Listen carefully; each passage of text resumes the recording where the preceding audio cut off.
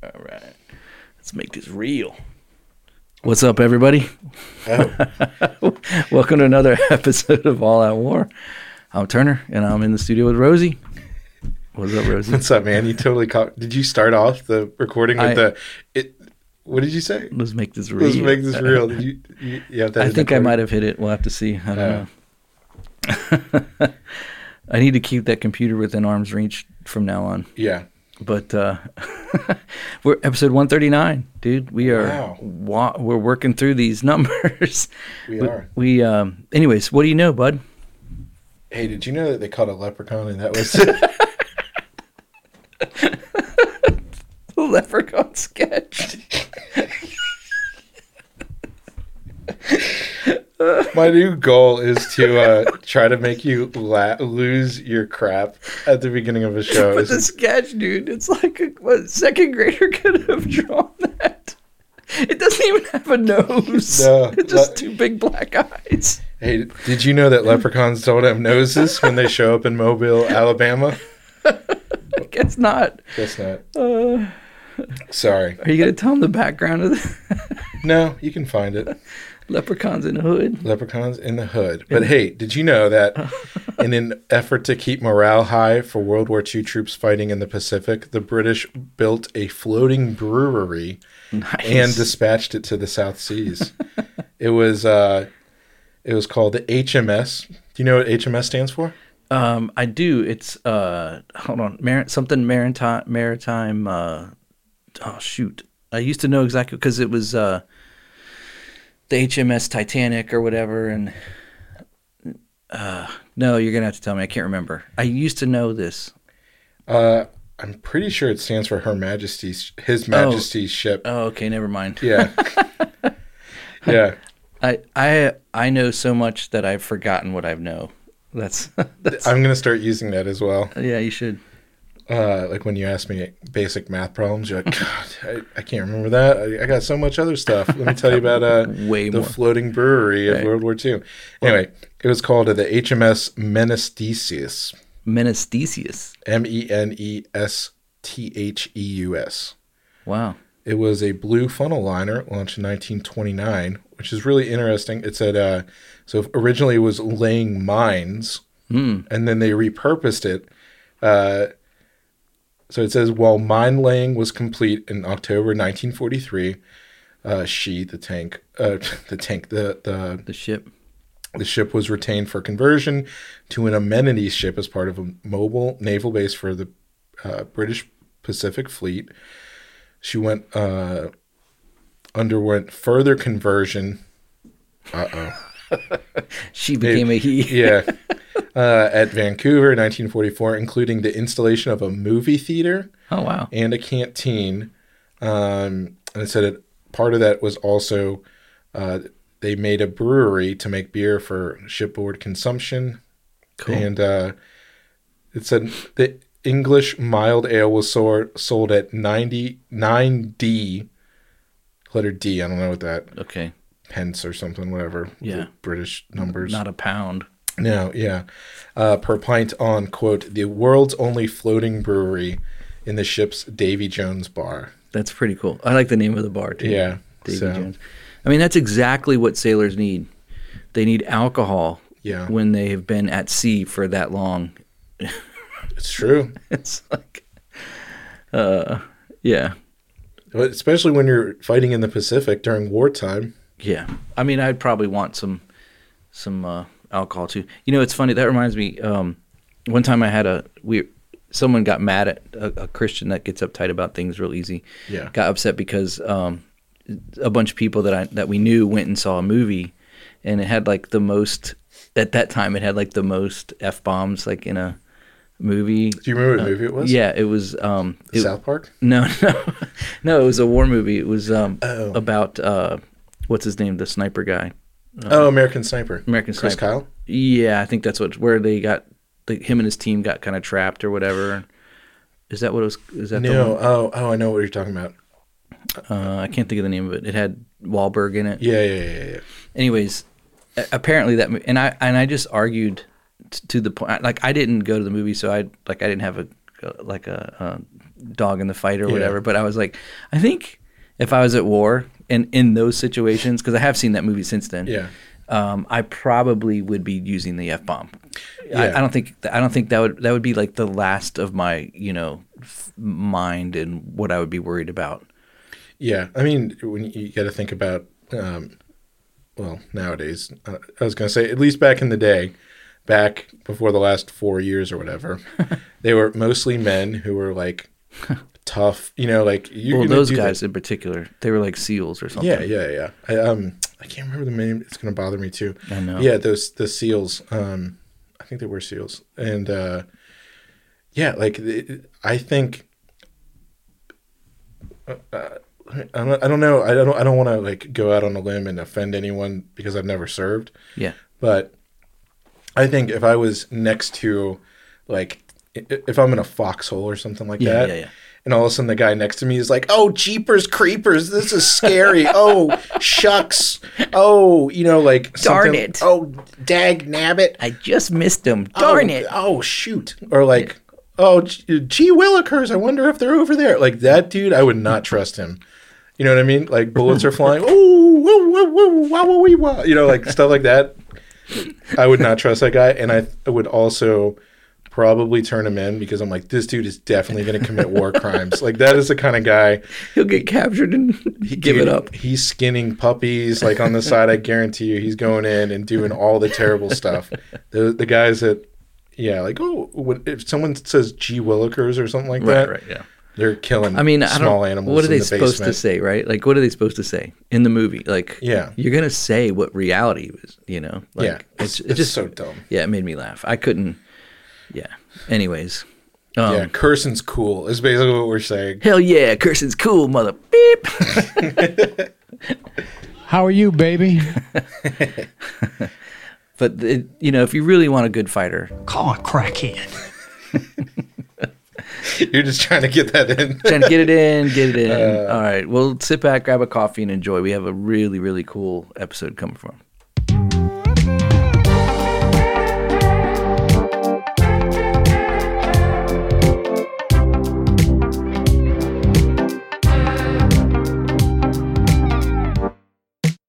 You're listening to the All Out War podcast.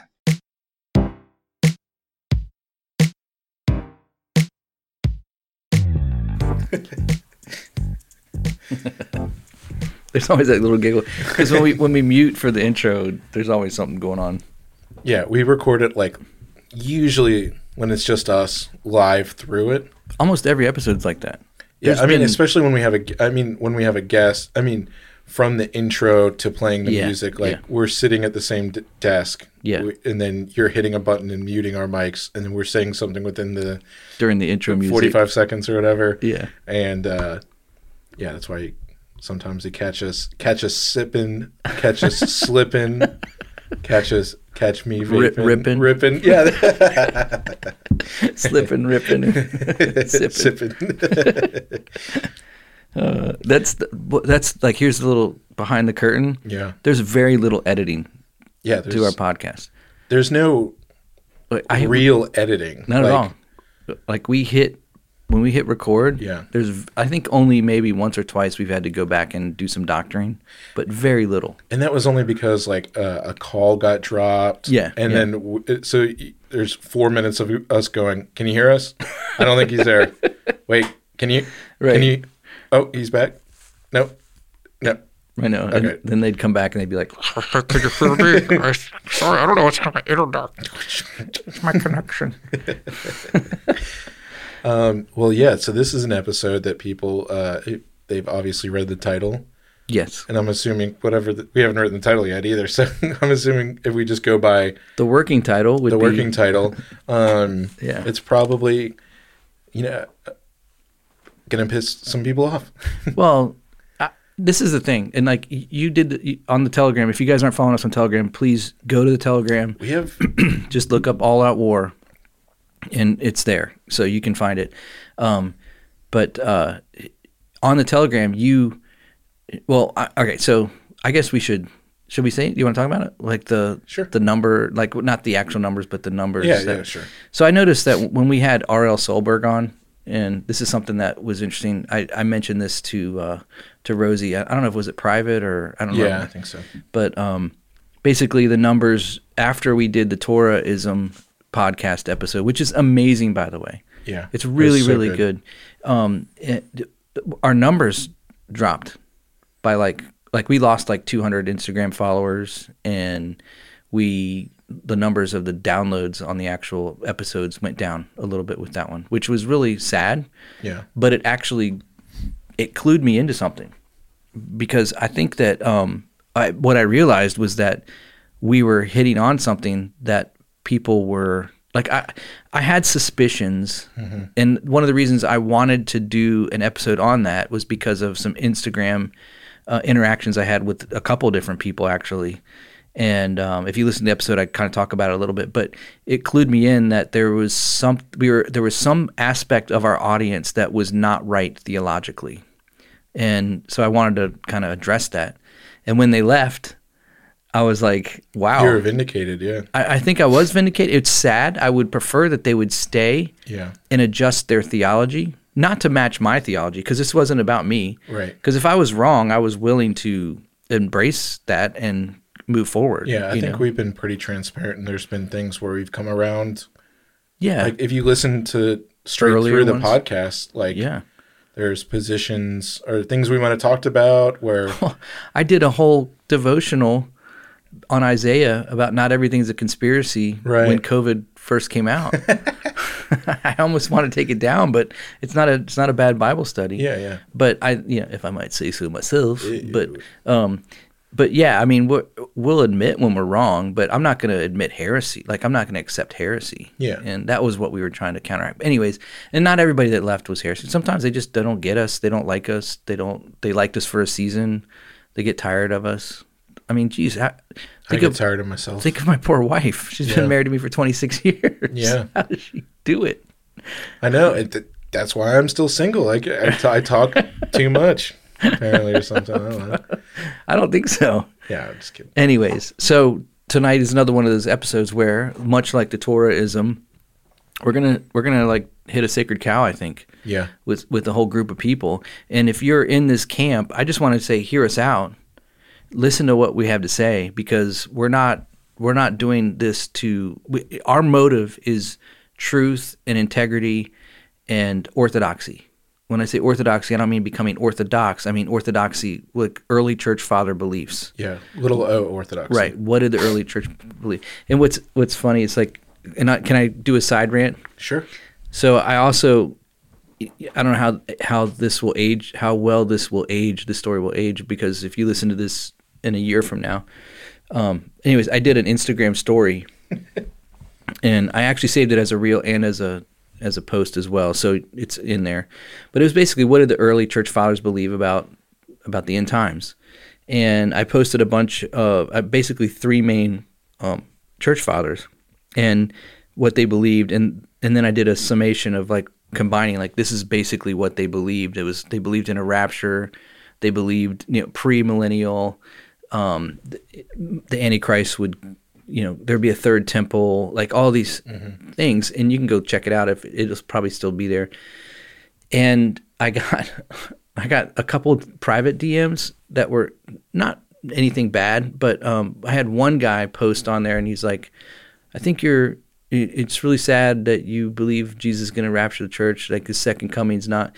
And I was like, and it was a typical response that you get from like a post mill or a mill. And I was like, yeah, well, the church fathers would disagree with you, but thanks for your opinion.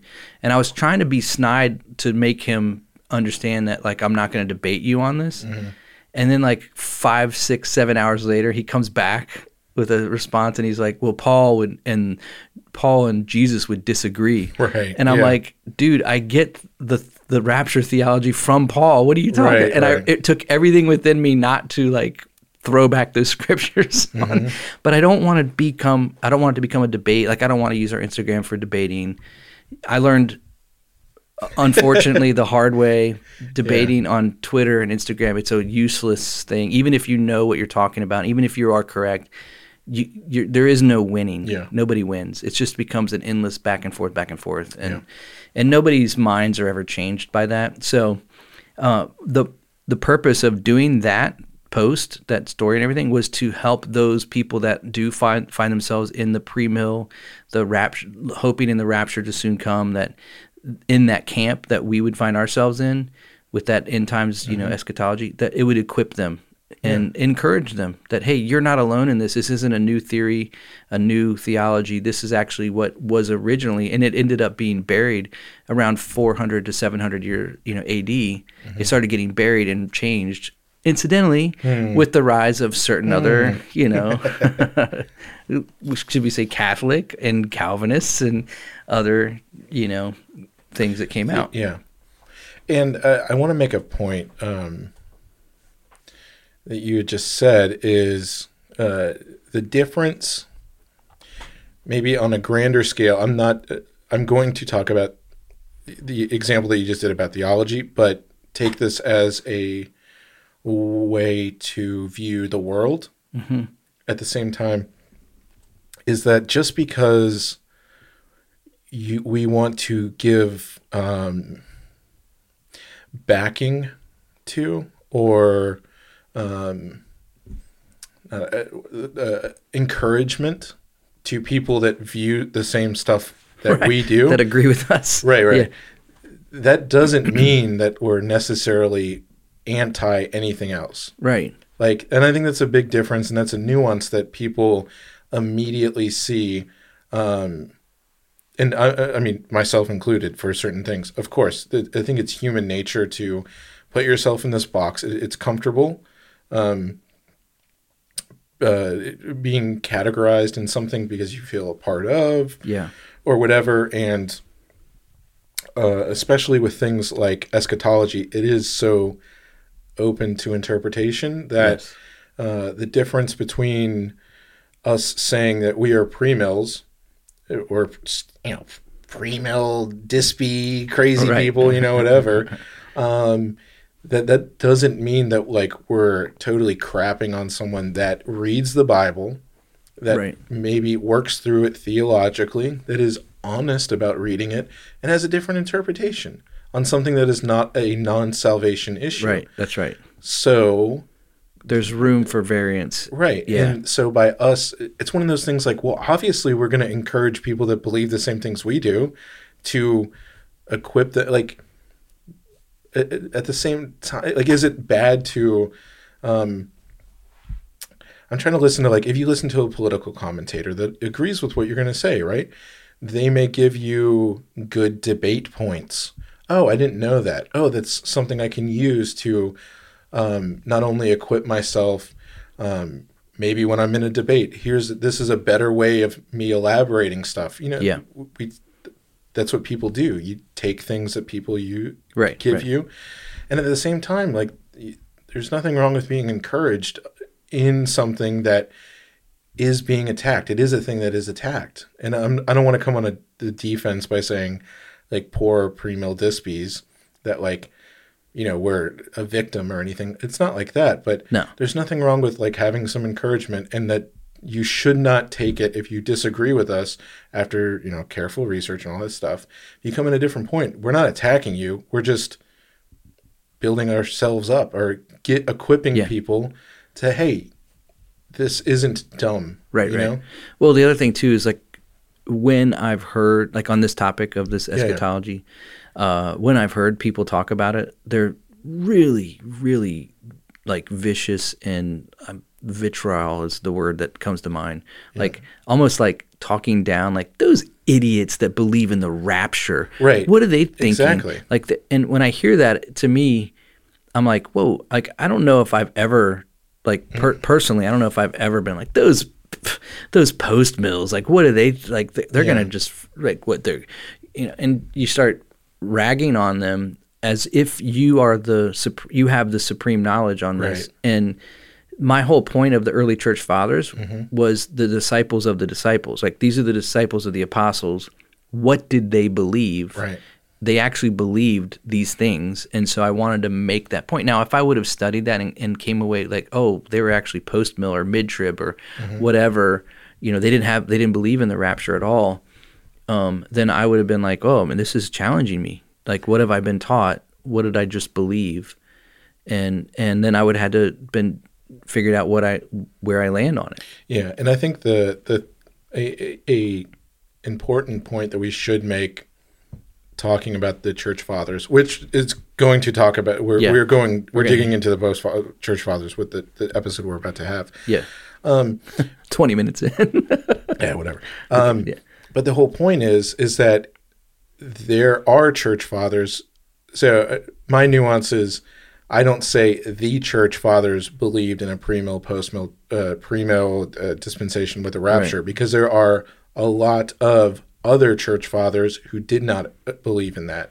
And the whole thing about the church fathers is, for better or worse, you can find a church father. Can I challenge you on that? Sure. For this point of eschatology? Yeah. There's not a lot of, but what there is, it's pretty concise. Right. I'm just saying, as a greater thing, there is the when we make this post, because there are tons of other church fathers, like Augustine. Like later. Right. I'm talking about the guys that learned from John, Peter, James, Paul, like those guys that were. We should have this. This might be undermining the whole point, 'cause I don't want to go back and forth with you. Yeah. It might But later on would be like 3 generations, like 500-600 years after. But the first 100 years, 200 years, you're going to get the guys that were eyewitnesses to those that were eyewitnesses to Christ. That's my whole. I understand what you're saying. I understand. Okay, cool. Maybe we should cut this part out or something. No, it's fine. Okay. Yeah. Well, we'll just get into the book, because I don't want to keep going back and forth on this. I'll bring it up after. But my point was just the eschatology part. No, I understand. And yeah. Okay. Agreed. Okay. I don't know, because I couldn't find a church father that said that there would be like a post-mill view on the end times. I did see some. I mean, because this is like right after the temple was destroyed. Yeah. So there were some people that were what we would call preterists. Yeah. Would lean into that, like, oh, it was all fulfilled. Right. And they thought that the Roman emperor, what's his name? I can't think of his name now. Constantine? No, the one that actually tore down the temple.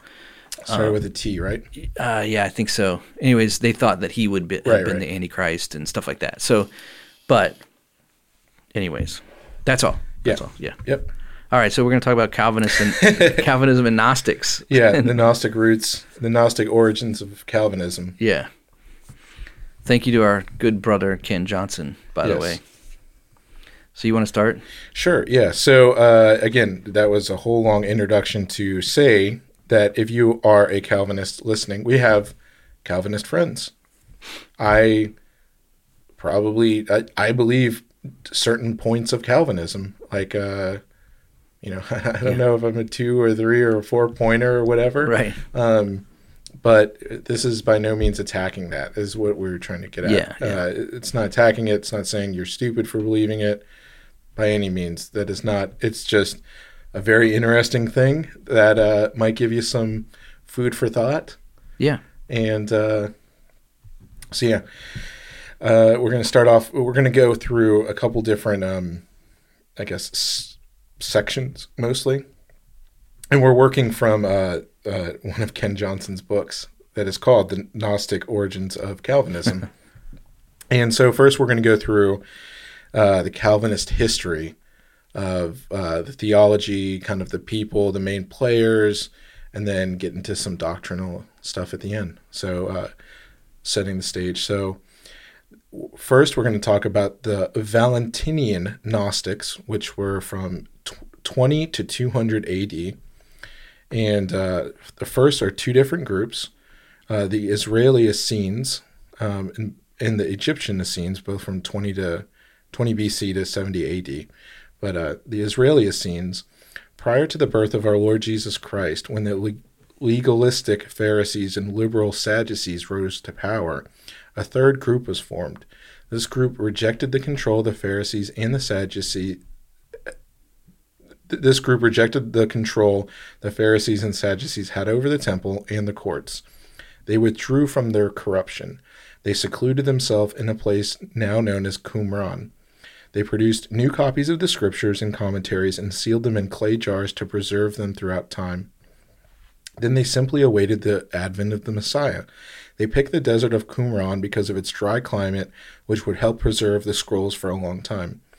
And now, those are the Israeli Essenes. The Egyptian Essenes, this is what it says about them. During the same time, there arose a different kind of Essene in Egypt. While they called themselves Essenes, they differed from the Israeli Essenes in many ways.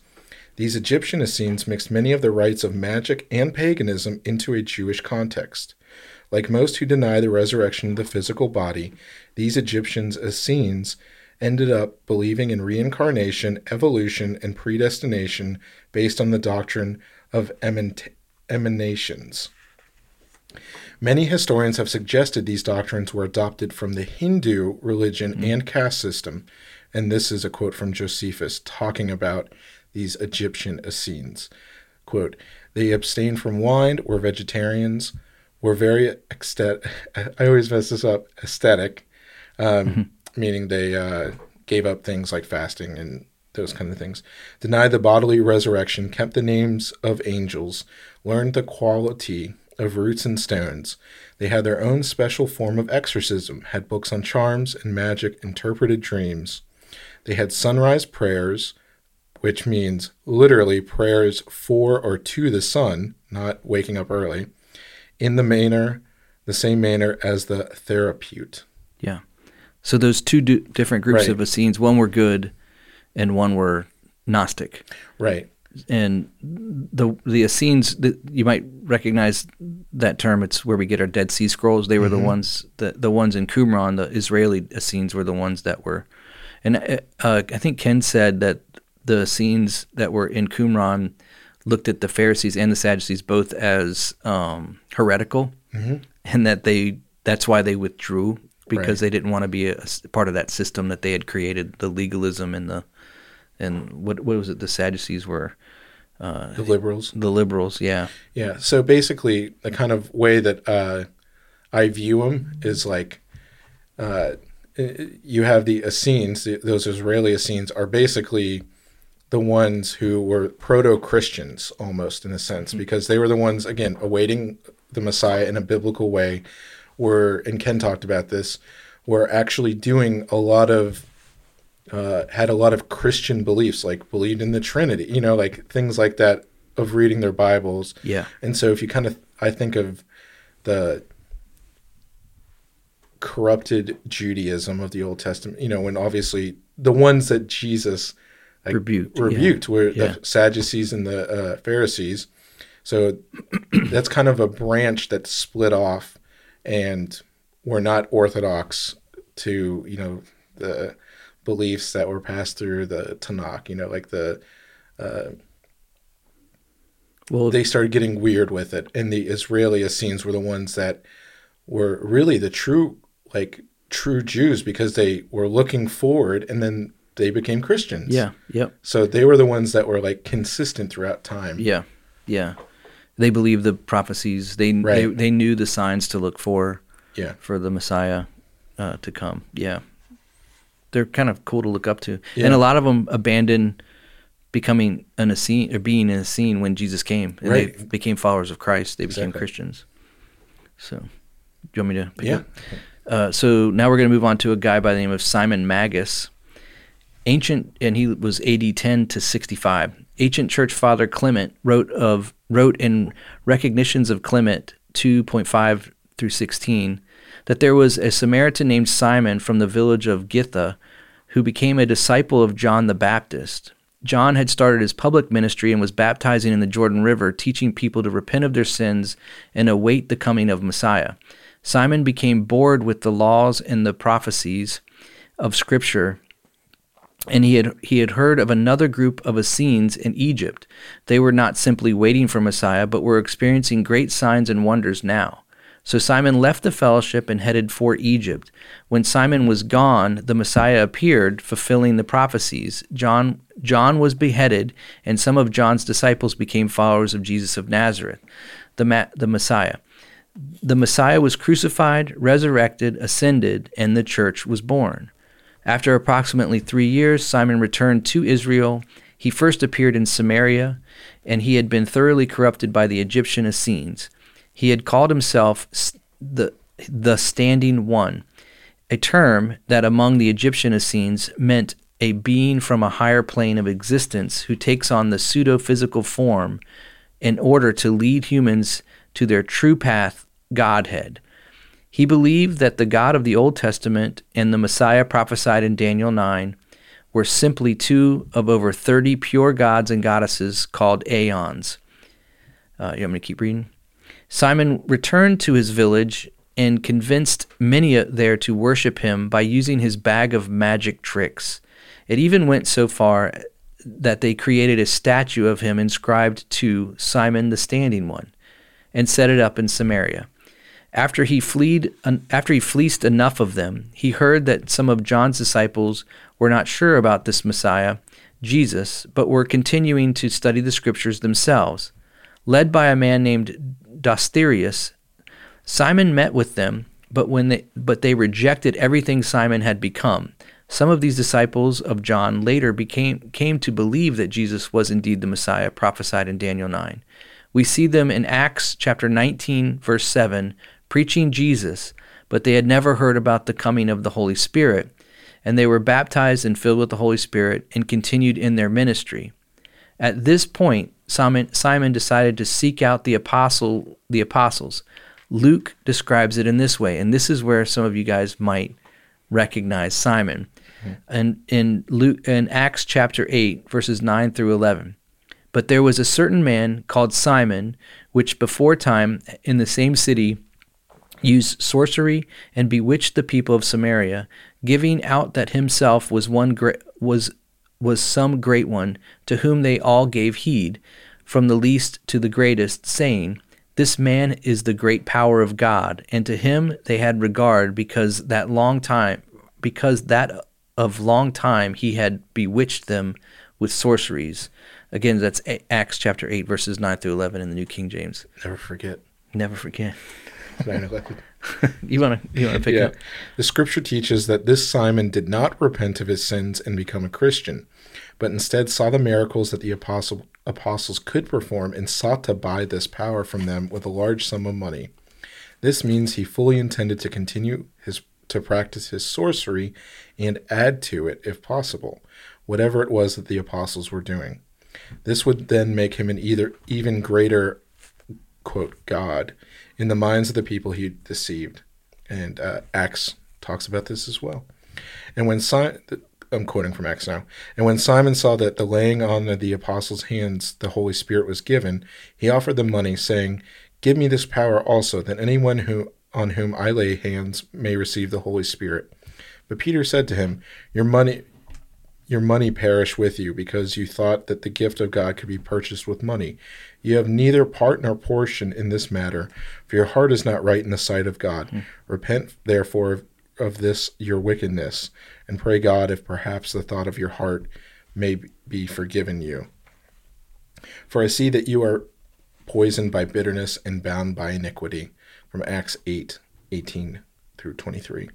Ancient church father Irenaeus described Simon Magus not only as a father of the Gnostic cults, but as a practitioner of sorcery by his use of magic and demons in dreams. He also twisted scripture to meet his own ends. So this is a quote from Irenaeus. Simon, called Magus, used exorcisms and incantations, love potions. Ooh, I kind of want to know about those.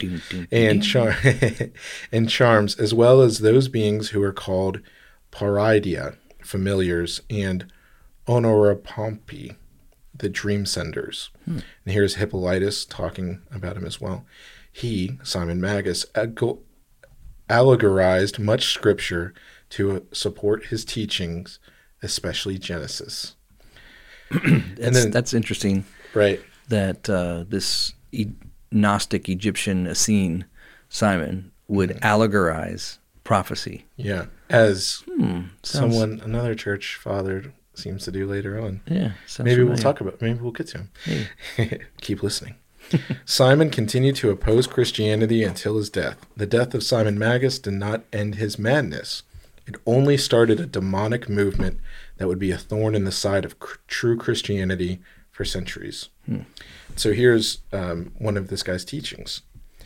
Creator angels. Simon's fascination with Genesis spread to the other Gnostics as well.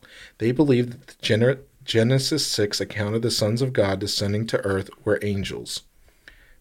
And again, before we get into this, just because someone does have the same view, because that is what it is. Like, so I just want people, just because this guy also believed it, Yeah.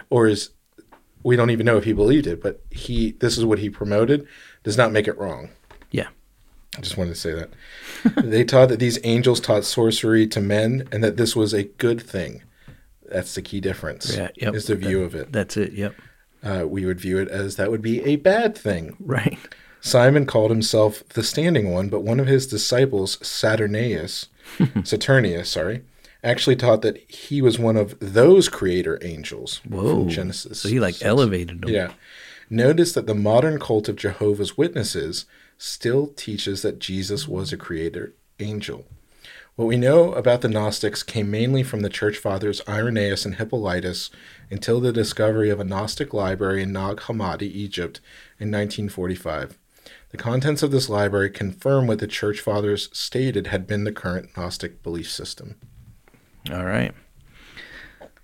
Want to jump into some Gnostic beliefs? Yeah, let's do it. All right. Gnostic belief. Gnosticism taught that there were 30 aeons or gods that existed in the pleroma, outside time and space. The goddess Sophia created the demiurge, a creator angel, the god of the Old Testament, who was a tyrant, and being unaware of the aeons thought he was the only god. He created man, but Sophia gave man a spirit. Some may be saved if they do enough good works, but some are predestined, make note of that word, to hell. Gnostics have spirits that are emanations from Sophia. This makes them predestined to be saved. It is impossible for them to there's a typo actually, for them to be for them to lose their salvation. So let me read that again. Gnostics have spirits that are emanations from Sophia. This makes them predestined to be saved. It is impossible for them to lose their salvation. It does not matter if their behavior is good or evil. The most perfect of them addict themselves to evil deeds and are in a habit of defiling the women they convert. Eventually, all matter will be destroyed, since matter is evil and not capable of salvation. They utter mantras to affect nature. The demiurge created Adam and Eve and enslaved them. Sophia sent a creator angel in the form of a serpent into the Garden of Eden to free Eve and Adam. By eating from the tree, they attained true gnosis and were set free. Sophia saved Noah from the flood sent by the evil demiurge. Man, that's like some major twisting of Genesis. Yeah. I mean, every single thing. And this is right. The Gnostic belief. That is a really good, concise definition of their beliefs. And you can still see that playing out into nowadays. Like stuff people are talking about when people are talking about, the evil God of the Old Testament is only one of these, or right. I don't even like the idea when people say that there's the God of the Old Testament different than the New Testament. That's all Gnosticism. That's what they're digging at underneath, even if they don't know or even understand what they're talking about. Yeah. That's what they're getting at, is that because if there's two different gods. Well, if your theology is right. decent, it's going to be really hard for you to explain that to someone. Like in your mind, you're going to have a hard time explaining two different gods. Right.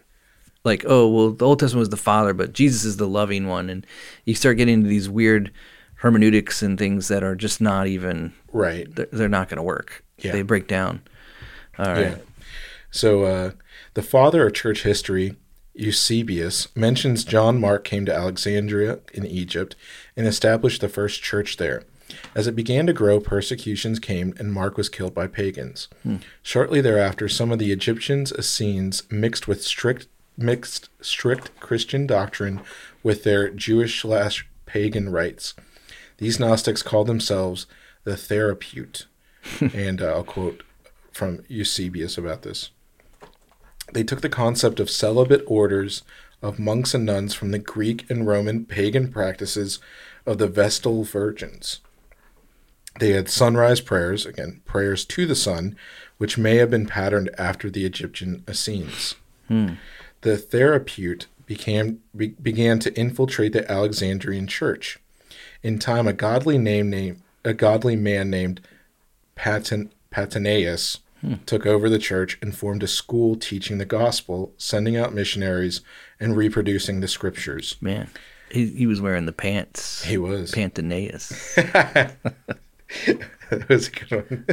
Sorry. No, it was good. Everything seemed to be going well until Pantaneus quit the school and moved up into the mountains.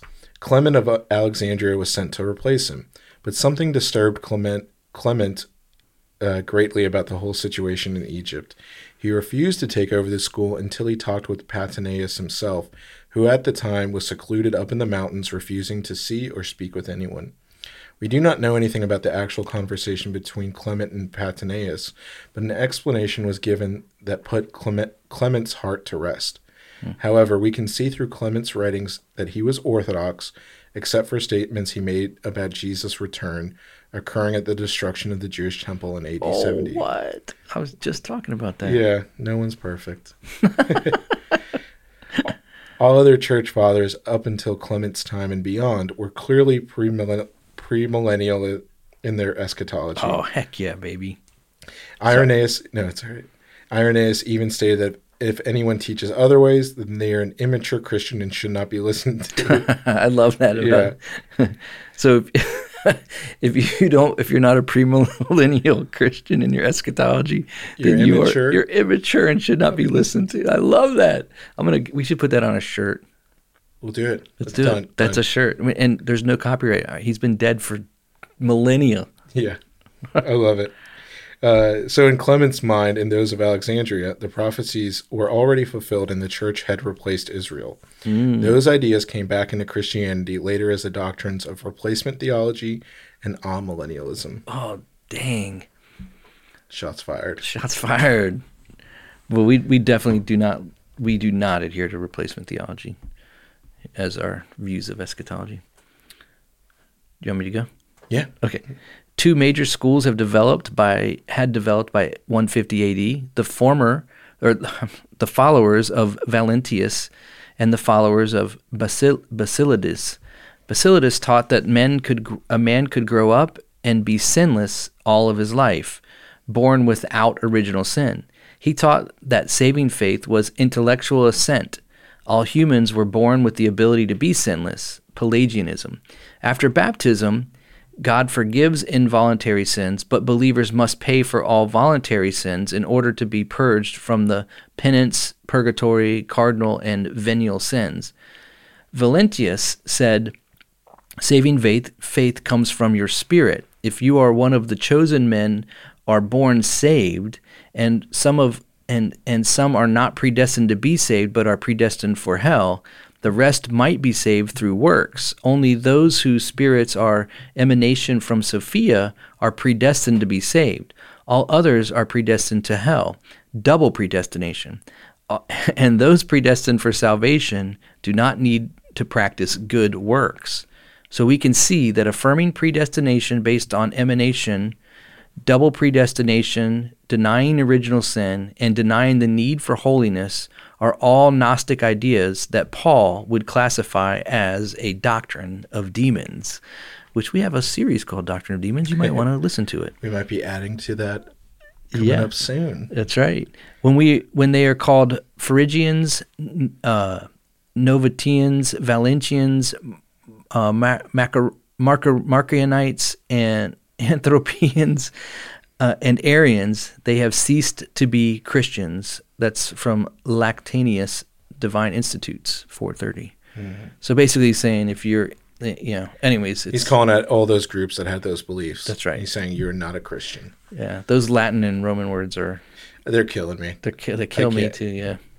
I don't know what's worth these Greek, Latin, these kind of words, or like the trying to pronounce the Jewish words, like in the book. Like I can't. I'm bad. I'm bad with my pronunciations. Yeah.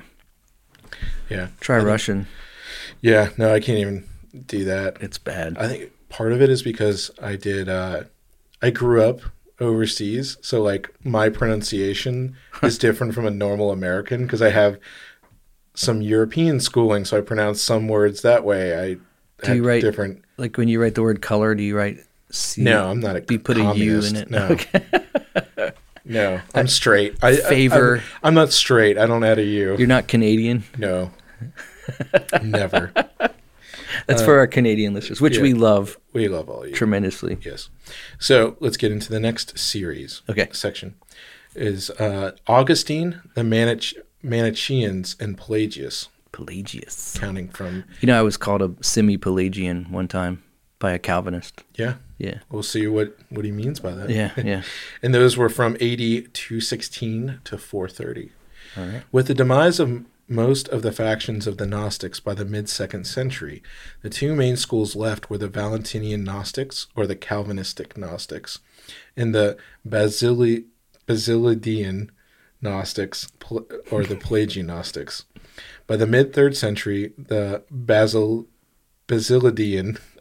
I hear myself saying it, and I know it's incorrect. Why don't we just call them Pelagian Gnostics? It's easier to say. Yeah. So by the mid-3rd century, the Pelagian Gnostics had all but died out, and the Calvinistic Gnostics were growing fewer in number, except in their stronghold in the mountains of Egypt. They had all been forgotten by the church until AD 216, when a man named Mani was born. He studied all the major philosophies, then emerged on the scene declaring that he was a prophet of God. So this guy Mani started Manichaeism. I am not good tonight. Manichaeism. Yeah. About 252 AD, Mani formed a sect called the Manichaeans. They mixed Christianity with Calvinistic Gnosticism and other Persian elements. He stated his teaching came from Christ and the Persian Magi. Mani taught that there are two gods, one evil and one good. He taught Jesus came to reconcile man to Satan, the dark god, but Jesus did not undergo punishment on the cross. He said Satan is the god of Moses and the prophets. Man does not have free will, and some are born with their nature totally depraved, while others are born nearly perfect. Mani said that he was the comforter and also that which is perfect of 1 Corinthians 13:3. Mani taught that vegetarianism, marriage, and having children are sins, and there is a purgatory for the purifying of souls. Wow. Marriage and children is sinful. Yeah. Now, just think about that for 1 minute. Like 1 second. What was like the first command when they left the garden? I mean, it was even before when they first met each other. Right. Yeah. Be fruitful and multiply. Yeah. But that's a sin. And what did he? After Noah, after the second reset, repopulate the earth. Yeah. Have lots of babies. Get that sexy time going.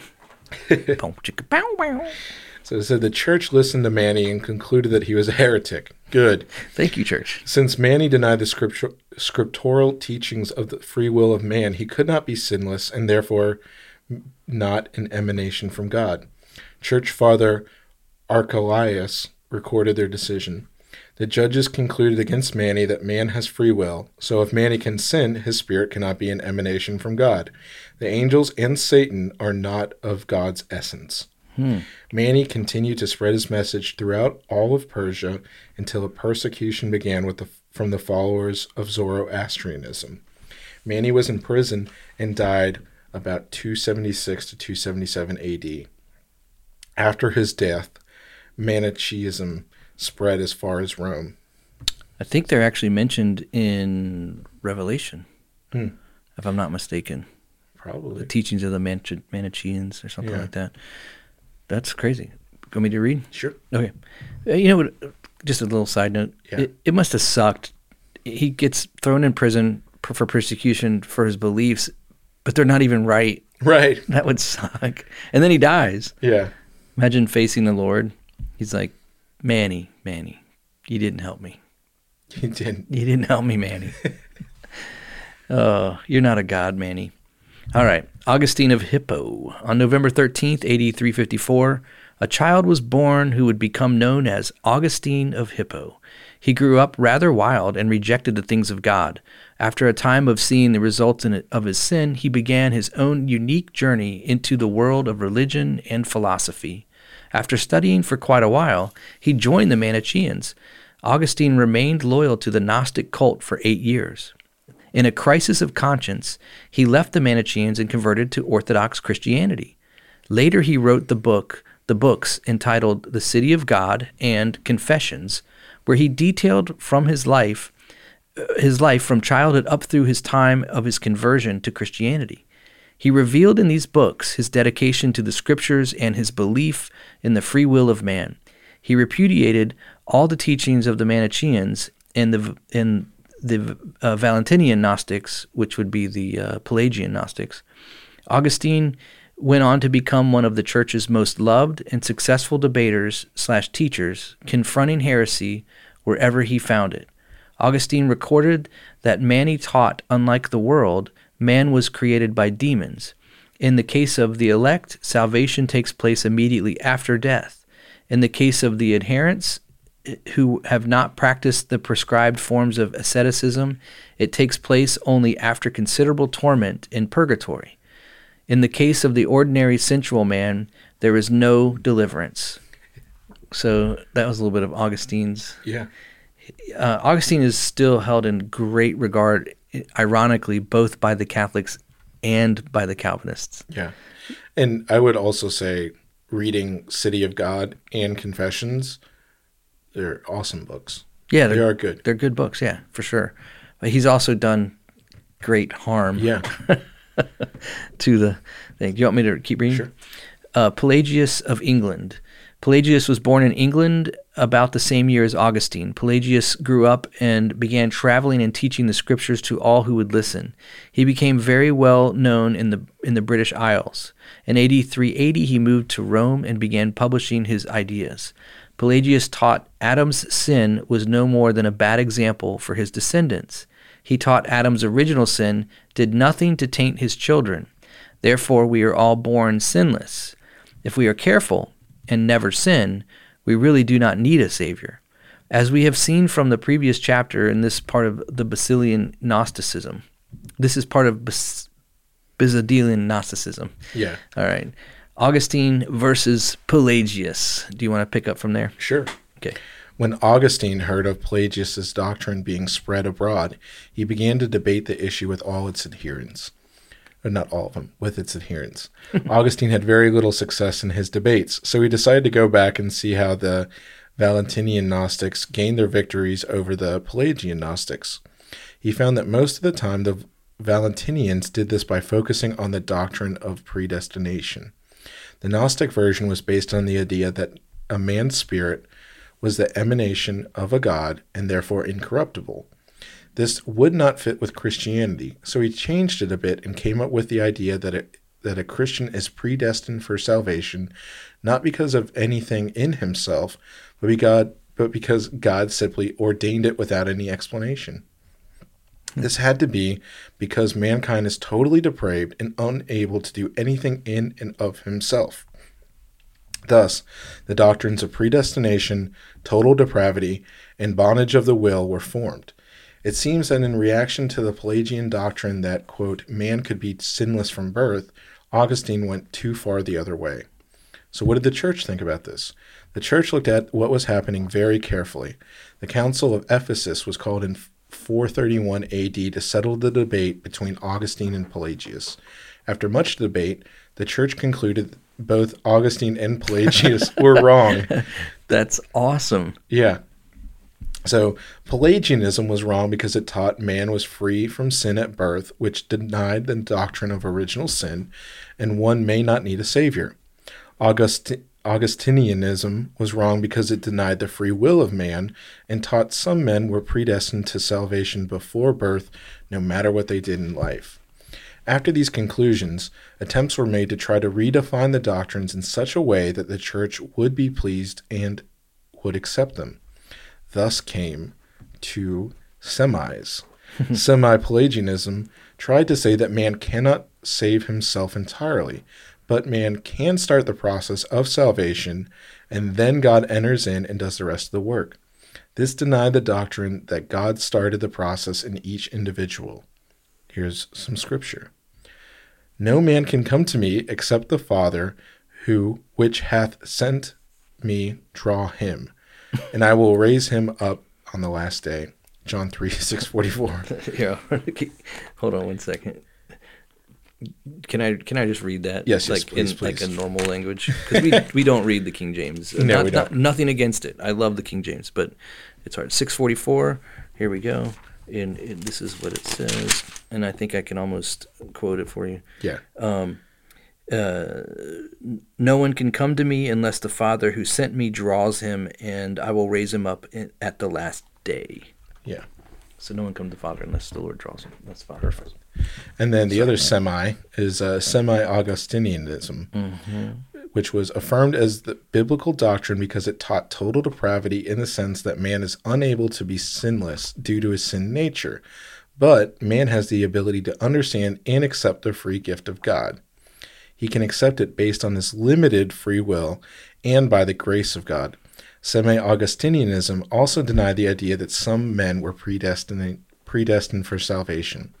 So the medieval church formally accepted semi-Augustinianism. Those who disagreed with the church formed the monastic set of Augustinians.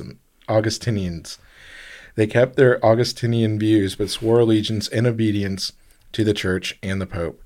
This was acceptable for the time being. This ended the debate for close to 1,000 years until our man, John Calvin, arrived on the scene. So it's... Well, before we get into John Sure. Calvin, I think it's pretty important to point out that some of the doctrines that are being laid out, so predestination, original sin, and then obviously they mentioned earlier the amillennialism and replacement theology, which those will come in a little bit. So you can see what the shape of the debate would be now, because we're approaching the 1500s now when Calvin comes around. And so this all began, it really started back with the Egyptian Gnostics. Right. From 10 to 27, is that what it was? Yeah, 20 BC. Yeah. So we're talking pre-Christian theology that was there saying that there was predestination, there was elect, there was purgatory. Right. And again, when those people who were obviously pre-Christians are not Christians at all. I mean, we read through it. There was demons. It was Sophia. Yeah. Like there is always the demiurge. There was that's what's couched in the idea of like, what does free will mean? The predestination.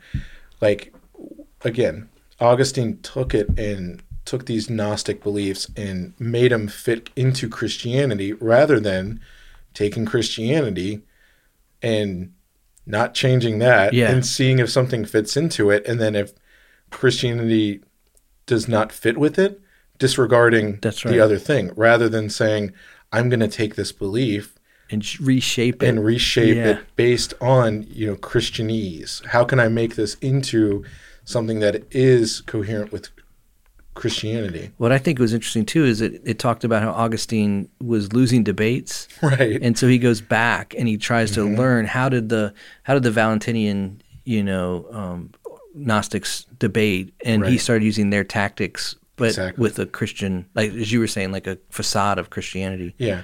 And I was going to say there's nothing necessarily wrong with going back and seeing.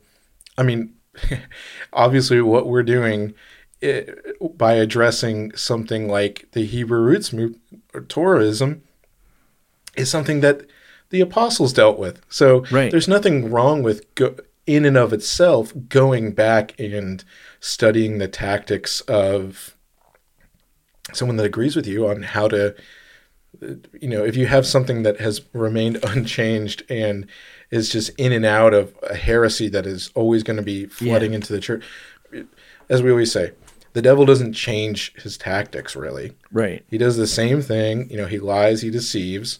And at the same time, these heresies that are today in the modern church, the flavor of them might be a little bit different, meaning that, like, I'm just going to pick some example.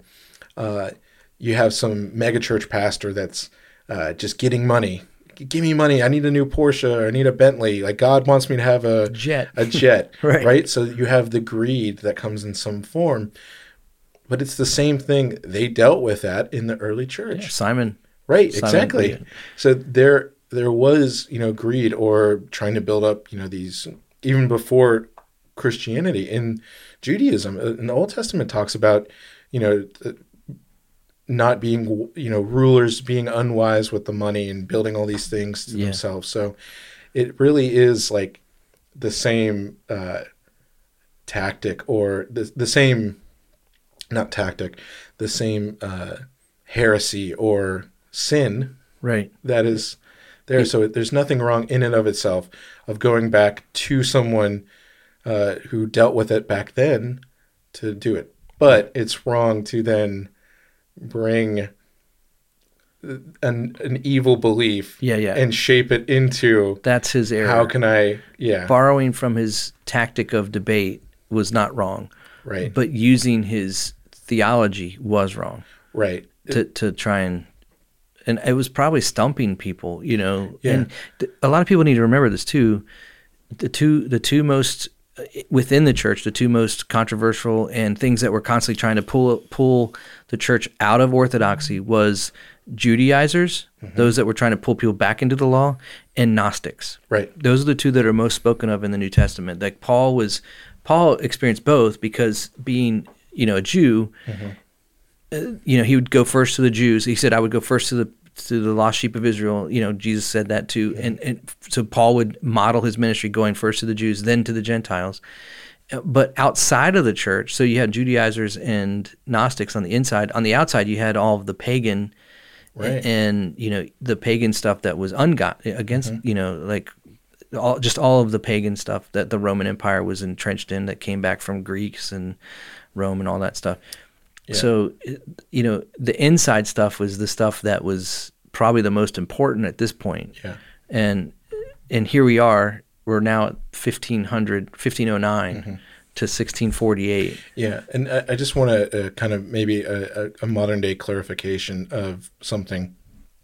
I just had this idea that thought is what Augustine did by doing those the debating, I would say would be the equivalent to like reading about some history where it's like, oh, the Hindus and the Buddhists had this debate. And now there's this weird Hindu sect inside Christianity. Right. So I'm going to go read some Buddhist and see how they debated against the Hindus, except now I'm bringing the Buddhist teachings and making it into the Christian to debate against the Hindus, to right? win the debate. Rather than saying, oh, what did the Buddhists what points were they going at against the Hindus? So it's much in the same way of how we started off this podcast by saying there's a difference between equipping people that they already with knowledge that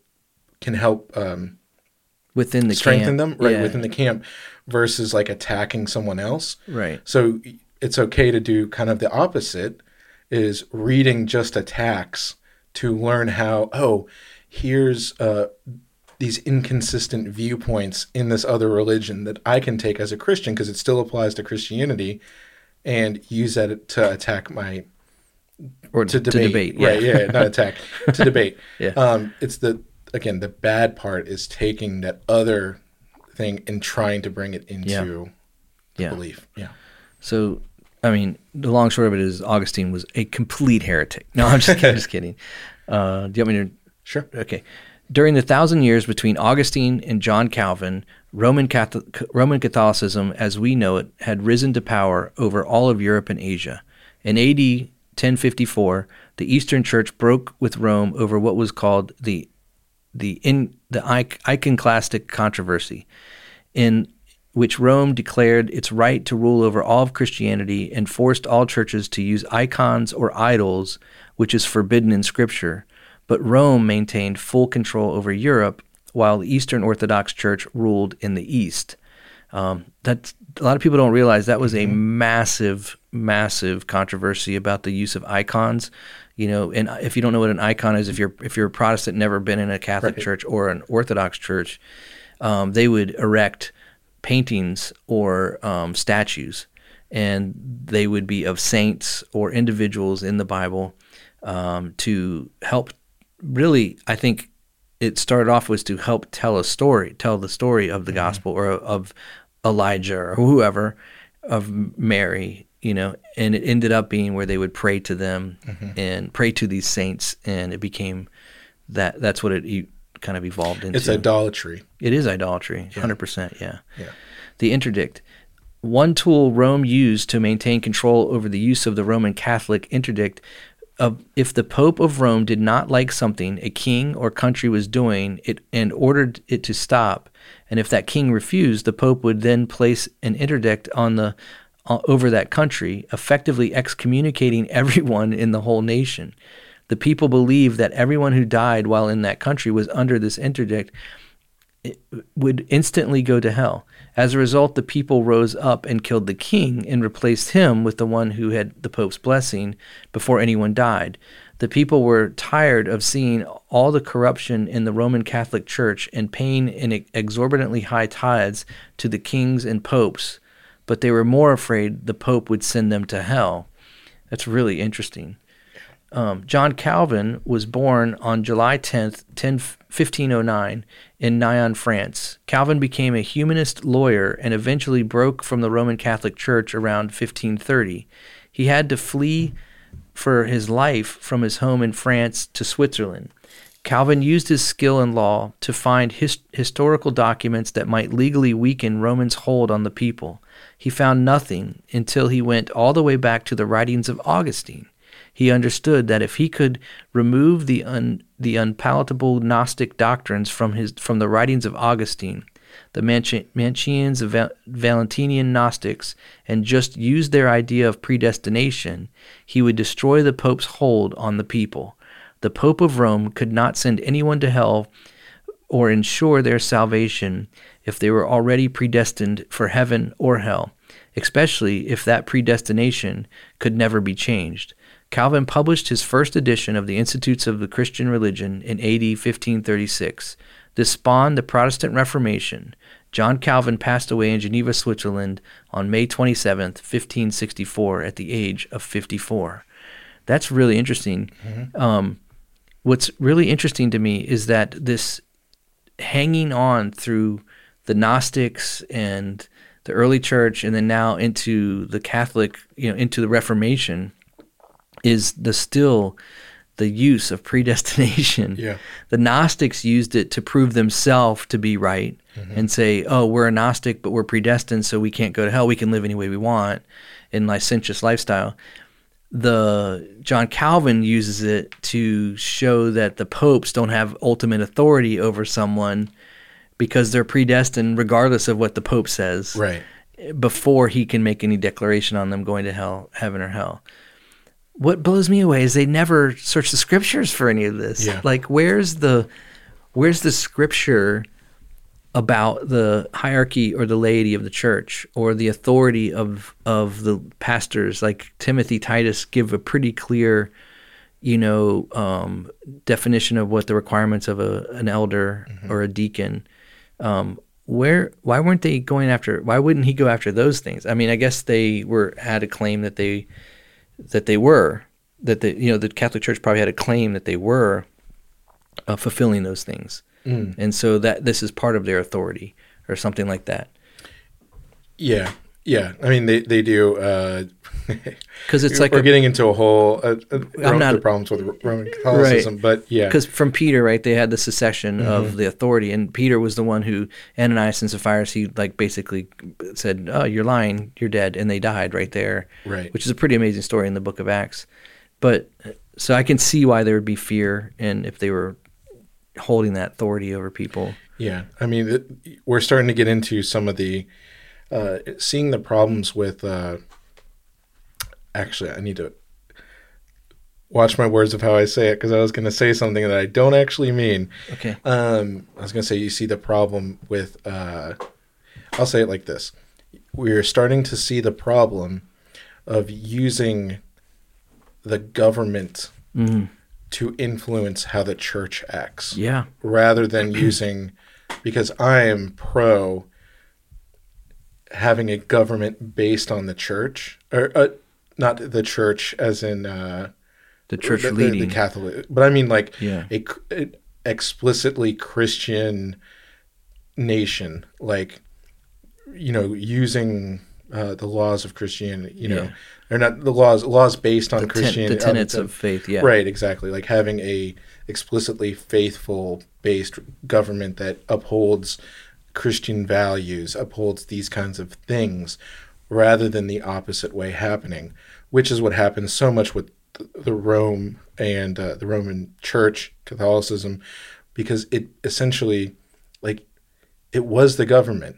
Right. It was the power. Even though it wasn't, at the same time, when you have the Pope, who is supposed to be the head of a religious institution, see, that's what he's saying is, well, I can't necessarily overthrow this king because that'll be getting into politics, and I might be taking sides with, that king's enemies, as a nation, and I don't want to do that, but I'm going to sow the seeds that cause the outcome that's going to happen, so they can get away with this kind of, la-di-da. He would make like some kind of edict. Right, the edict is to say, is having the people do it and then just having the outcome perceived, but it's this kind of delusional, and I mean the whole thing is, I'm kind of making it sound like those popes didn't actually know what they were doing. Oh no, I mean they did, 100%. But they're just trying to have like some plausible deniability by saying,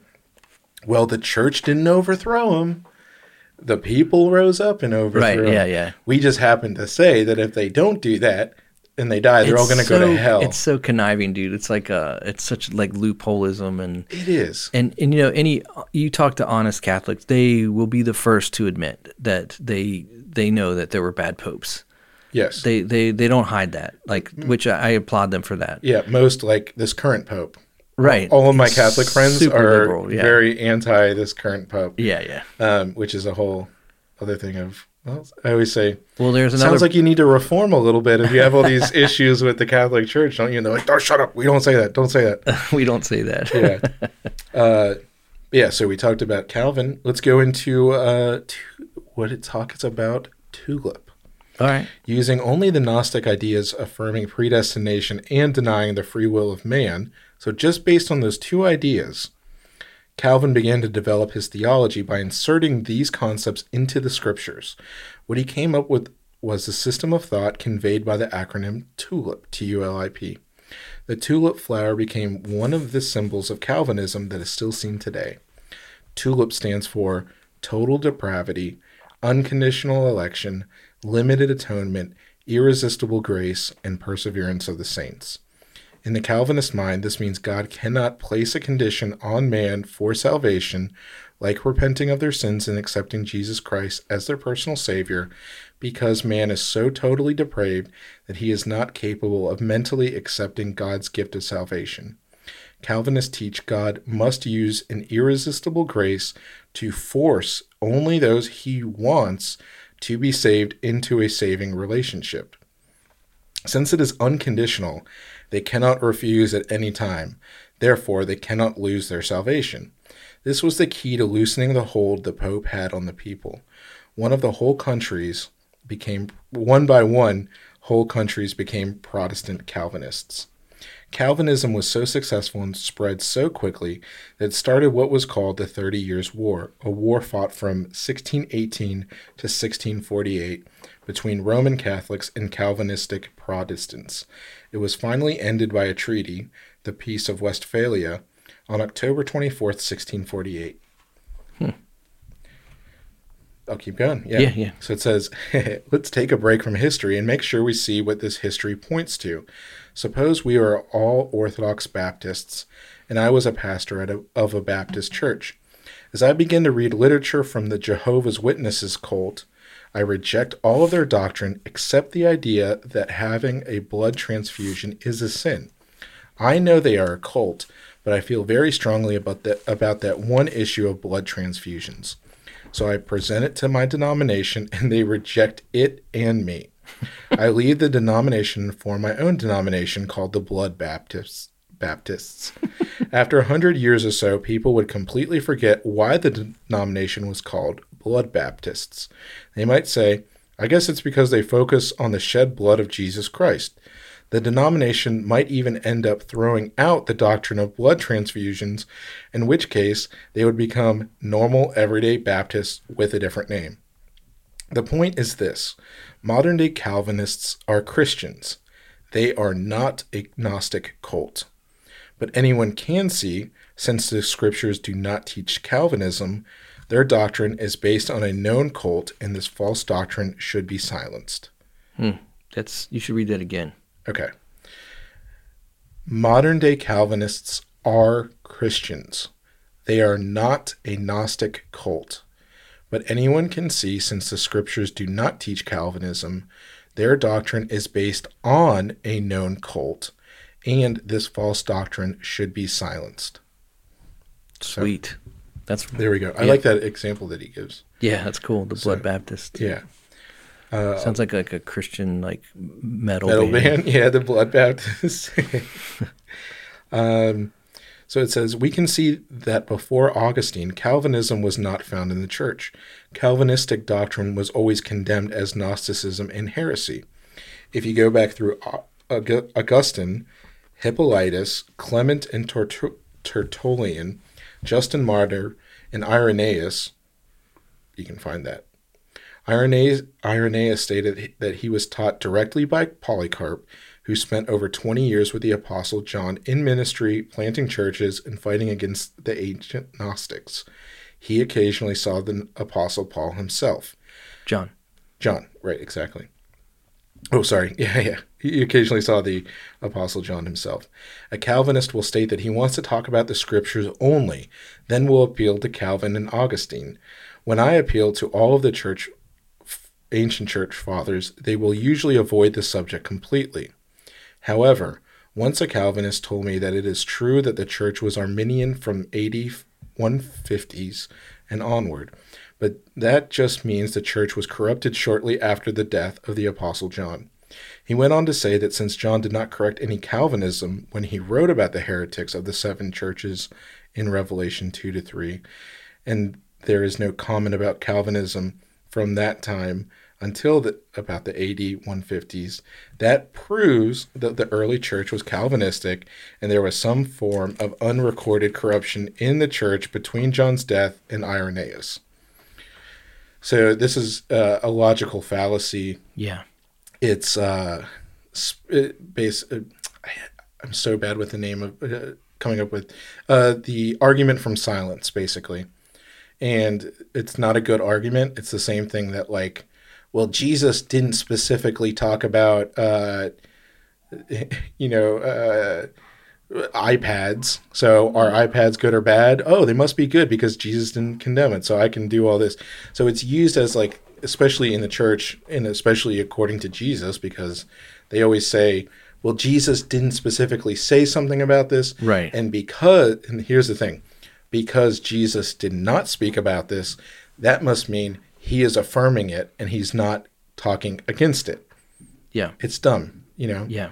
So if no one made any comment for Origen's Calvinism until the 150s, then we should conclude that the church was never Calvinist. It would be insane to conclude that it was corrupted by some unknown force, and then the whole controversy was never recorded by anyone, anywhere. Rather, we should look for evidence that the Apostle John or others during his lifetime did in fact make comments about the Calvinistic Gnostics. Nice. Yeah. Yeah, I like that. So let's talk about the Apostle John. It says, the Calvinistic Gnostics believed that the Calvinistic form of predestination and that you could not know for sure if you were truly saved until you died. John corrected this Gnostic thought by saying you can know you currently have eternal life in 1 John 5:13, 2:25, and 4:17. So Apostle John actually did address that. Right. John also corrected many other Gnostic thoughts in his epistles, such as Jesus died for the sins of the world, not just certain people, 1 John 2:2. You must continue to believe the gospel the way John taught it and to remain saved, 2 John 9. Christians cannot practice sin, 1 John 3:6, 9, and 5:18. Follow John's gospel, not the Gnostic one, 1 John 4:6.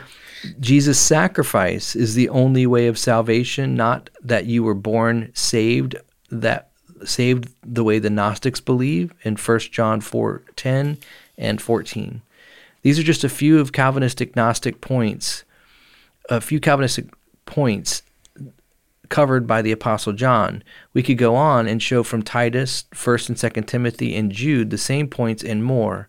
See my book, The Ancient Epistles of John and Jude, and, oh, that's not his, I'm sorry. See Ancient Epistles of John and Jude and the Apostles versus the Gnostics for more information. Yeah, it's another book. So, yeah, that's cool.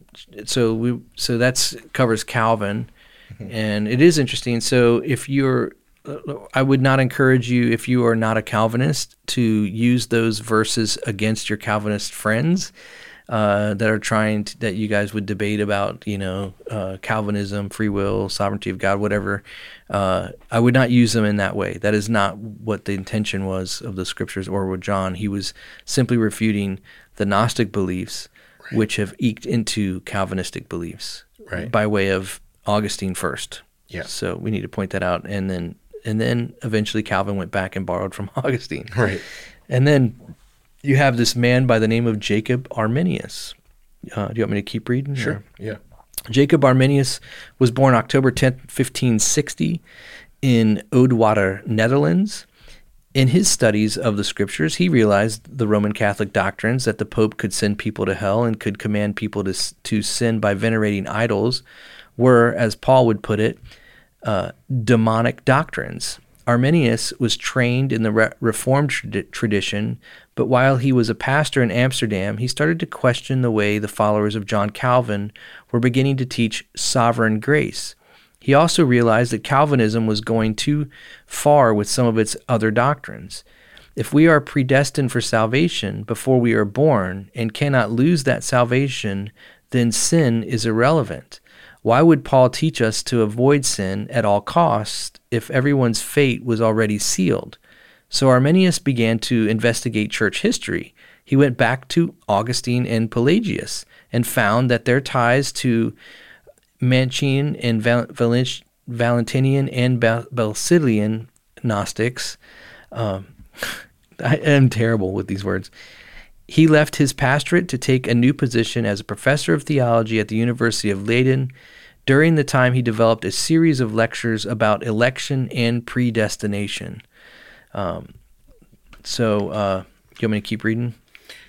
Or do you want to read? Sure, I can read. Okay. So we're at this point, it's going to start talking about, we're going to get into a lot of starting to talk theology. We're starting to get into the theology, moving away from the history. Arminius knew that the modern Calvinists seemed to use mostly the Book of Romans to try to prove their doctrines. So he wondered if the ancient church fathers had experienced that issue before. He did an intensive study of the Book of Romans and concluded that what we call hyper-Calvinism was an ancient Gnostic error. He found the story of another Gnostic heretic named Marcion from the writings of the ancient church fathers. Marcion taught that the God of the Old Testament and his prophets were evil and will be destroyed. He taught God is the author of sin and that there were two equal and opposite gods, one evil and one good, and that the law and the Gospels, being so against each other, proves two different gods. He removed references in his Gospel that taught Christ was the Creator. Marcion rejected the entire Old Testament and used the Gospel of Luke in his teachings, but eliminated the first 4 chapters and removed all references to Jesus' divinity or any connection with the God of the Old Testament. His canon of Scripture contained Romans, 1st and 2nd Corinthians, Galatians, Ephesians, Philippians, Colossians, 1st and 2nd Thessalonians, Philemon, and Laodiceans. Thanks. All of these were tailored to fit Marcion's teachings. In Paul's epistles, he removed all references to God creating the world. So in all of the books that Paul wrote, Marcion removed all references to God creating the world and to Jesus being God's son and any predictions of Jesus' birth. He said Jesus was a phantom having no physical body. Marcion forbade marriage and said it was evil. Married people could not be baptized unless they first got a divorce and practiced celibacy. Good night. It was well known that Marcion tried to publish a gospel he wrote himself in the name of Paul. The Church Fathers corrected the Calvinistic Gnostic elements from Marcion's commentary on Romans this way.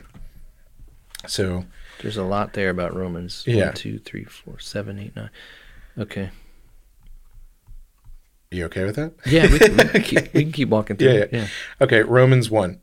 Heretics taught that God blinds the minds of those he does not want to save as non-predestined for salvation. In contrast, the Church Fathers stated Romans 1 meant something completely differently. God only blinds the minds of those who choose not to believe him and have already rejected him. In Romans, those who would not retain God in their knowledge, he gave over to a reprobate mind. In 2 Thessalonians, to those who would not receive the love of the truth, a strong delusion was sent to believe the lie. God knows the numbers of those who will not believe, since he foreknows all things and has given himself over to unbelief. Okay. I'll keep going. Yeah. Or go ahead. Romans 2. We'll just go back and forth on the Romans. Yep. Those who reject God and follow evil are judged, but those who accept God's gift and continue to follow righteousness receive salvation. Irenaeus says this: man has the ability to distinguish good from evil. He has the power by his own free will to perform God's commandments. This is taught in Romans chapter 2. God does not compel people to salvation, so those who have apostatized have done so through their own fault. God allows them to blind themselves. The ability to freely choose salvation is a gift given by God. True faith produces repentance. Clement of Alexandria. The Gentiles, without the law, are a law unto themselves, refers to the church. Clement of Alexandria. Romans 3. This is it.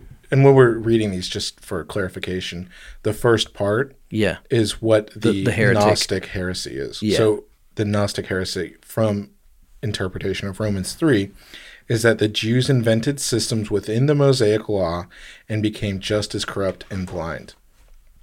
Irenaeus says, Paul in Romans 3, 10 through 18, refers to those Jews and Gentiles who blind themselves. No one is born this way. He also wrote, man was not created perfect.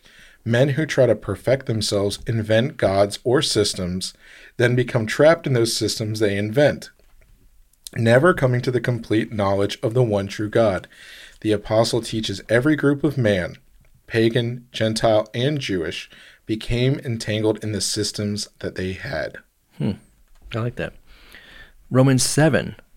Against the Pelagian Gnostic system, the Church Fathers taught this: it is not possible to be completely sinless. Christian perfection is the attitude of striving to be more like Christ. Secondly, those who have a spiritual gift are said to be perfect in that gift. Prophecies are 100% accurate and healings are permanent. No one is perfect in all.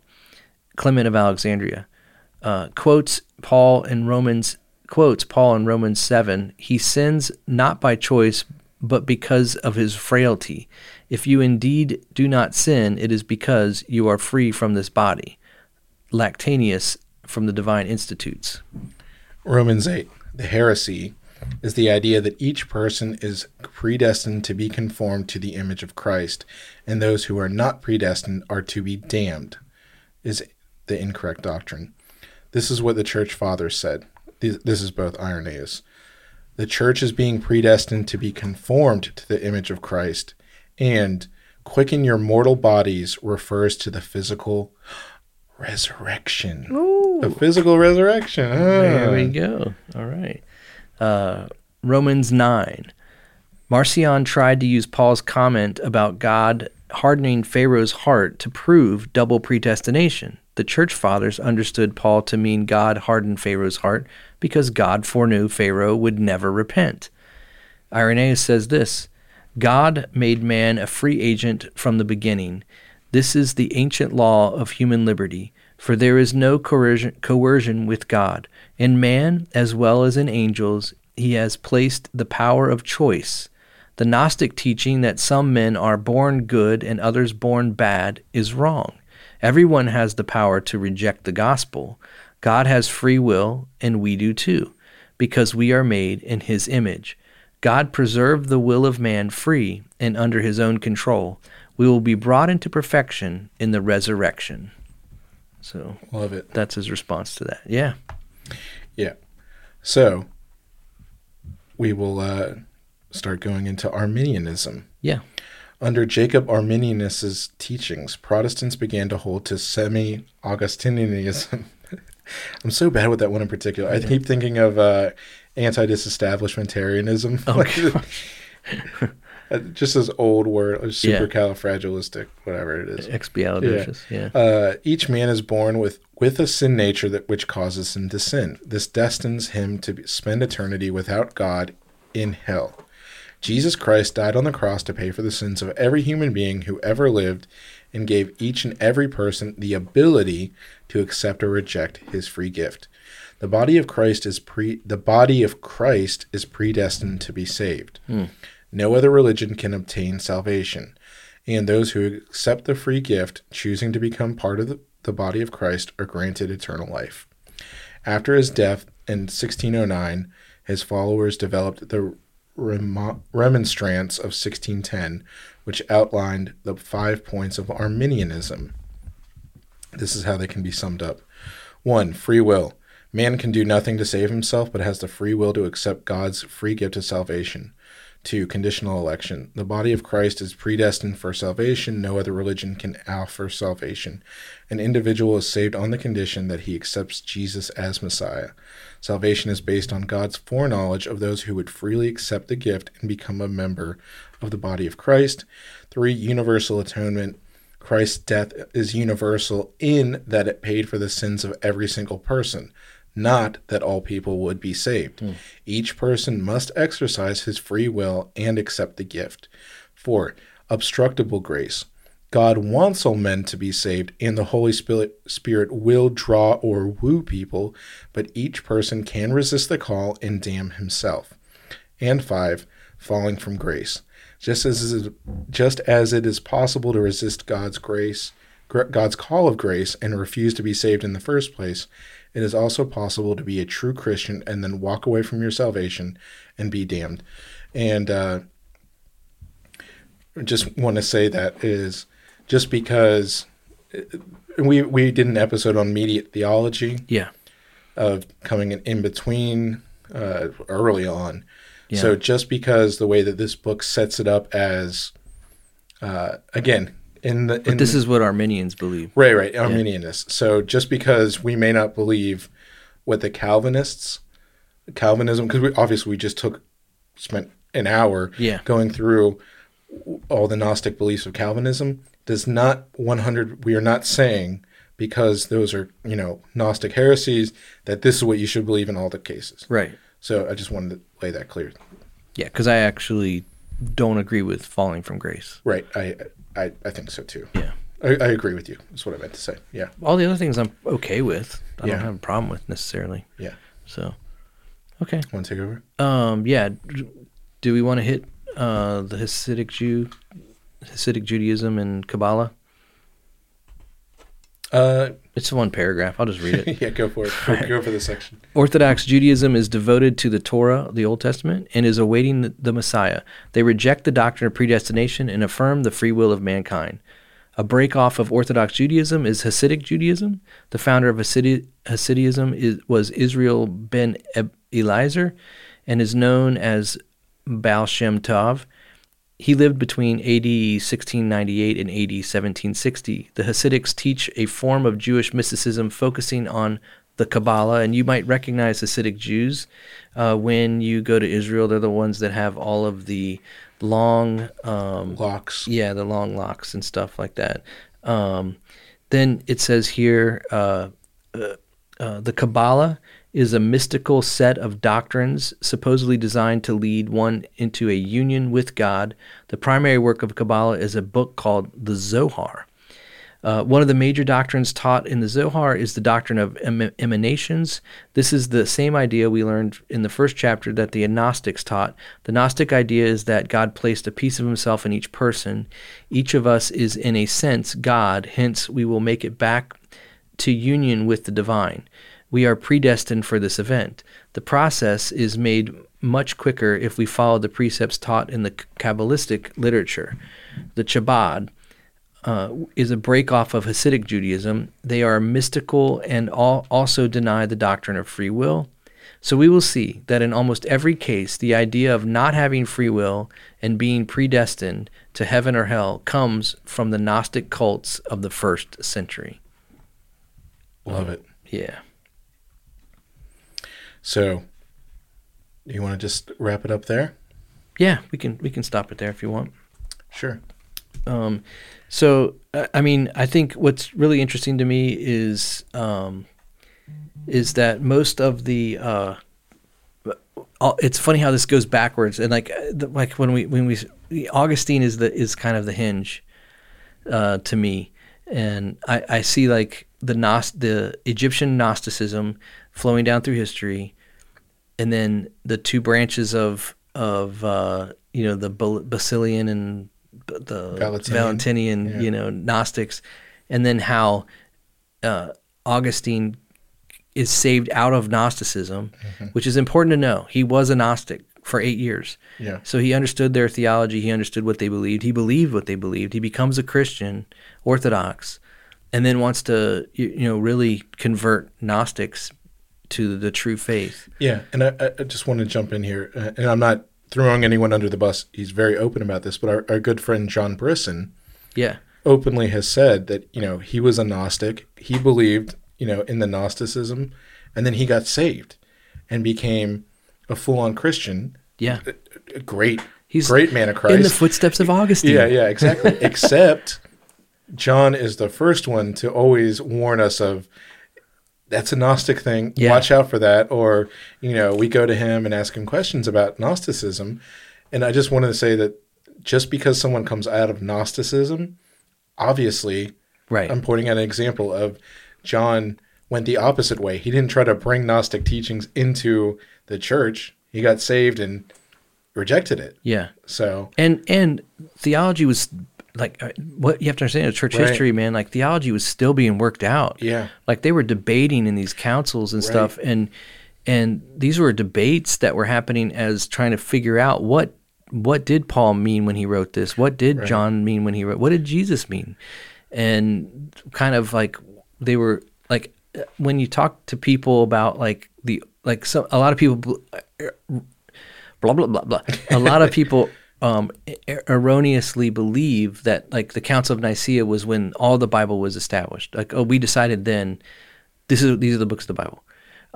And they don't realize that it was like literally 400 years leading up to that established the books that were being used regularly within the churches by the bishops and by the pastors when they were teaching on Sundays. Yeah. And they realized when they came together, like, oh yeah, I used the 4 Gospels and I used Paul's letters, and there were other letters that are not included in the canon that were useful, and a lot of churches still continue to read them and teach them to their churches. Yeah. but they weren't included in what would become the canon of Scripture. Yeah, and if I remember correctly, I wasn't expecting to talk about this, but it was a political thing that I'm pretty sure it was under Constantine. He said, "Hey, look, guys, we need one Bible. I want one thing." You know, when he became a Christian and spread, that is, hey, let's have one Bible so that we can have this is once and for all, put it together. We have an official thing because these people are using these letters and not these letters, but it's, and you go and ask these people, why are you not using that one? Well, because everything we have is in these. So we're not saying, so you have all these people. And Paul said that. He's like, some follow Paul, some follow Apollos. I follow Christ. Right. Yeah. But yeah, there isn't some, like, that's not even a, some evil thing that they were trying to, leave out of this. But, yeah. But I believe that even in that, that God's hand was over all of that, so that we would end up with the 66 books we have, and that I would, that. Well, actually, they had more books. They did. And then when the Protestants came in, we chucked a bunch. Threw out a bunch. Right. But I mean, I still think God's hand is over. Even that, I think God's hand was over. Absolutely. Yeah, I totally agree. I wasn't trying to make a counterpoint. I just don't want someone to hear, well, they didn't have 66 books in the Council of Nicaea. Yeah. And at the same point, I made, just in vain of what you were talking about, that I've made it here before. I heard it, some Bible scholar talking about it, and it really just gave me a different sense of viewing things, like what you're talking about. These were things that were hashed out over hundreds of years of debating, of trying to figure it out. And basically he said, you have these letters that they're, and they did have teachings, but it is trying to figure out, how does this play into, what is it, when Paul says this, what does that mean? Right. What does it actually mean? And so you would have these people like, I'm just, the one I can think of is Arian, right? Who came up with Arianism, which is a heresy. Yeah. Not like that. And I'm not trying to make him off. I'll pick up someone else.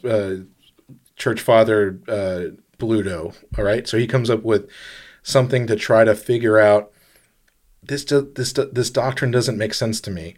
How can I come up with some way that I can explain it to someone else?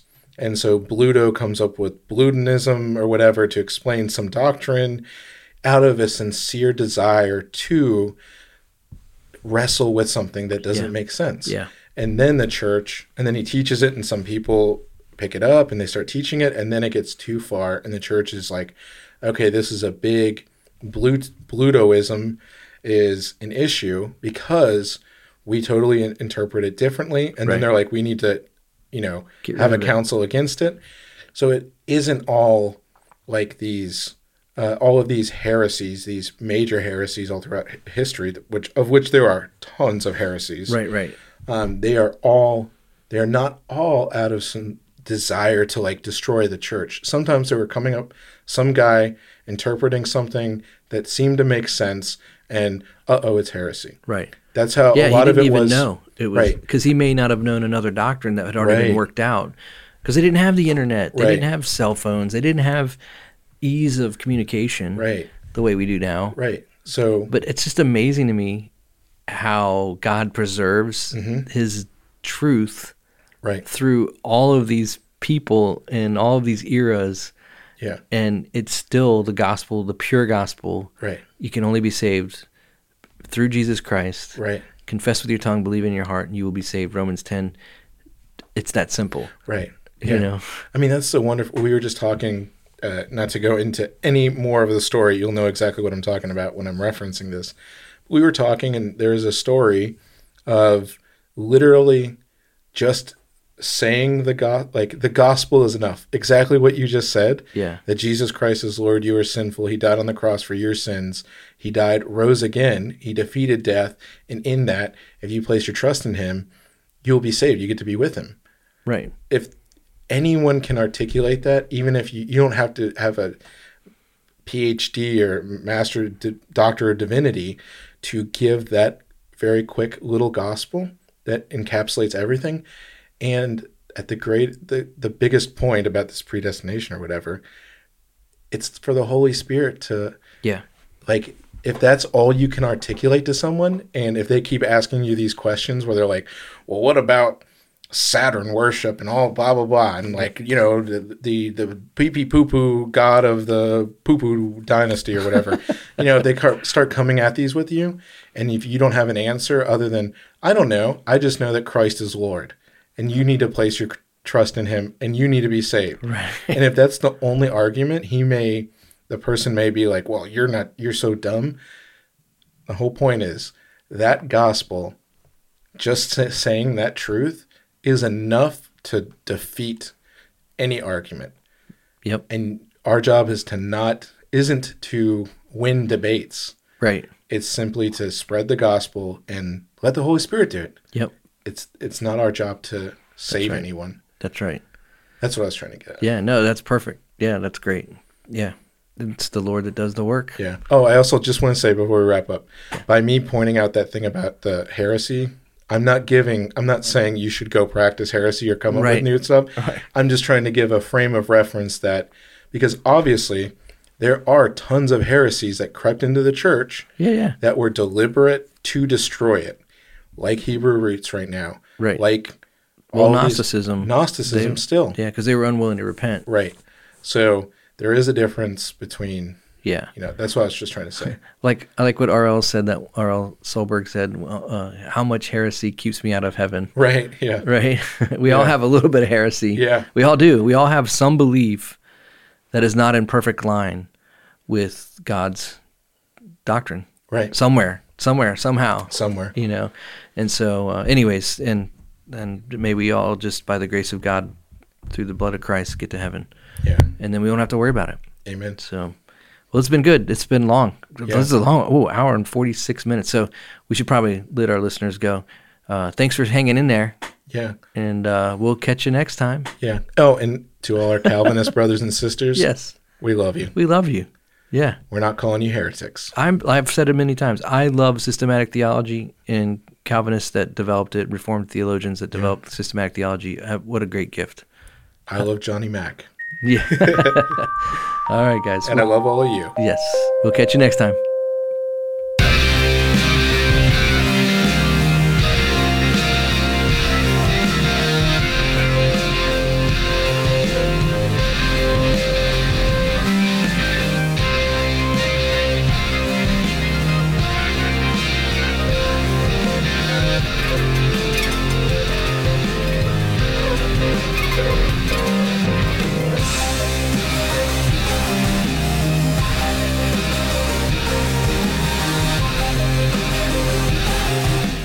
Thanks for listening to the All Out War podcast today. If you had a blast, then we'd love to have you back for another episode, so please subscribe and leave a review. We love to hear from you. You can also follow us on Instagram at All Out War Podcast or on Twitter at AOWcast. These episodes are also available on YouTube, unless they contain a little too much truth. Thanks for listening, and we'll catch you next time.